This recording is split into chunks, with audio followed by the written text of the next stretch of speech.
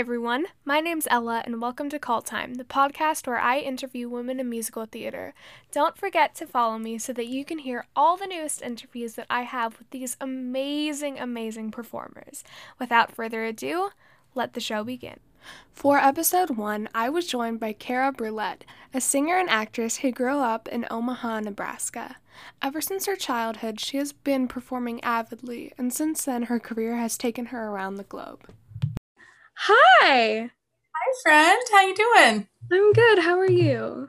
Good. It's chilly today, so I've got my cup of tea here, and I'm enjoying these chilly days we're getting in Southern California. Definitely. Don't get a lot of those. Not at all. Yeah. So I'm just gonna jump right in. Can you tell us a little bit about how you got started in theater and music? Sure. I was born and raised in Omaha, Nebraska, and I started doing theater. Gosh, my very first show, I think I was maybe only 4. I started doing, like summer school kind of camp extracurricular stuff. So my very first show was like the Three Blind Mice, I think it was, when I was like 4 or 5. And my mom likes to tell this story that I was so into it that I knew everybody else's lines too. So when the other kids forgot, I was the kid that was whispering all of their lines to them while we were on stage. And then it just kind of, that was really when I got bitten by the bug, I guess you would say. And then I, all through school, did children's choir and started doing as many theater productions as I could at the Omaha Children's Theater. When I got a little bit older, the Rose Performing Arts Center downtown in Omaha is a really big kind of community theater and educational theater place. So that was, along with high school stuff, how I got involved, and then decided that that was what I wanted to go to school for too. So I went to Viterbo University in La Crosse, Wisconsin to get my degree in musical theater performance. And I've been hopping around to different cities and working fairly regularly ever since. That's really cool. What's your favorite part about performing and singing in general? Oh gosh. I really like telling stories. So with musical theater, I love a good Sondheim show because the lyrics are just so good. So I really appreciate that.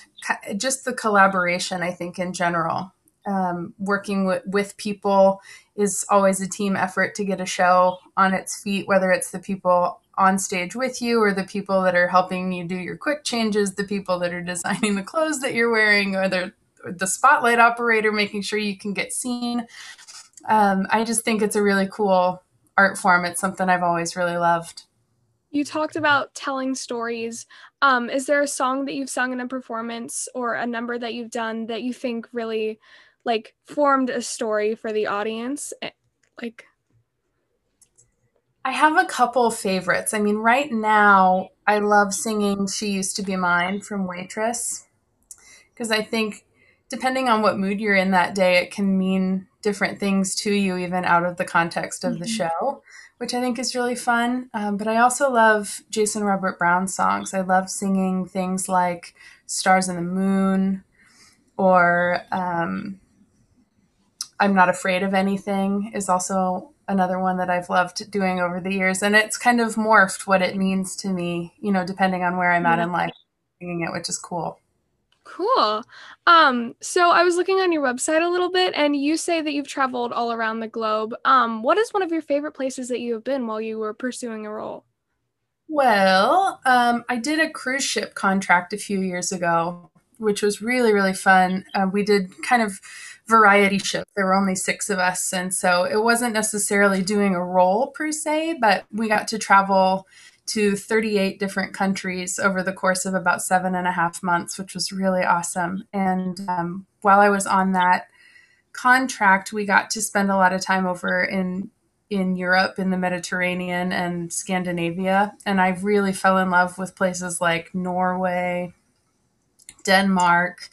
Obviously, Italy and Spain are really great too, but just so many cool places that I just feel like I would otherwise never have even known about or gotten to go Yeah. see not been for performing, which is really cool.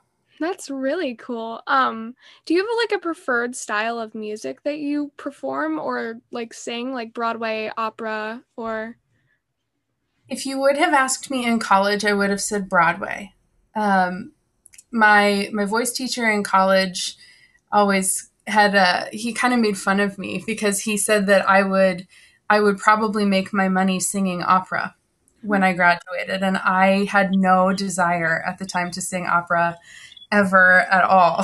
So I always was really kind of stubborn about that. And then he ended up being right. My first audition out of school was to sing opera at the Venetian in Las Vegas and gondolier and do the little mini opera shows that were happening in St. Mark's Square there. So I kind of got to fall in love with the style of singing operatically yeah. at that point. I did that off and on for about 5 years.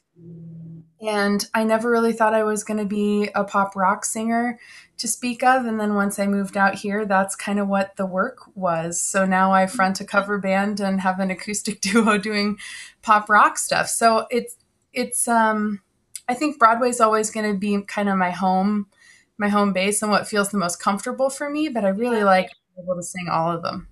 Cool. What do you think is one of the hardest parts about being either an actress or singer, and how would you say you overcome that? Ooh. Um, the rejection is the hardest. You know, you're as an actor and a performer, you're constantly auditioning and looking for your next job, so to speak. And I don't really know that that gets easier. You just kind of get used to it. Um, I have days where I'm really good at hearing no, and I have days where it kind of ruins me for a minute, especially if it was something I was really hoping that I would get or something that was really exciting to me that I thought I was, right for or felt like I was gonna book. And then if I, when you don't, it just is, it Yeah. can be disappointing, and it's just kind of getting okay with the disappointment and knowing that you just have to keep pushing forward, Yeah. you know? Um, Last question. Who is your music idol and why? Ooh. Well, right now I'm listening to a lot of Morgan James. Hmm. I don't know if you know her, but her voice is sick. She was in the revival of Godspell a few years back on Broadway. She did Turn Back, Oh Man, and a lot of those really cool Yeah. belty. But her voice is just so versatile. She's got so many different styles. So I stream her on Spotify regularly. So she's a big influence right now. But I love Sarah Bareilles. I love Brandy Carlisle. I love, even legit sopranos like Audra McDonald and Rebecca Luker and, the belters like Yeah. Carolee Carr and Marin Maisie, all those singers, those powerhouses are people I listen to a lot. What is one of the people that you say would have influenced you when you were just getting into theater when you were younger? Um, Sherry Renee Scott actually influenced me a lot when I was uh, learning, especially when I was right from going from high school into college, because the last 5 years had just come out.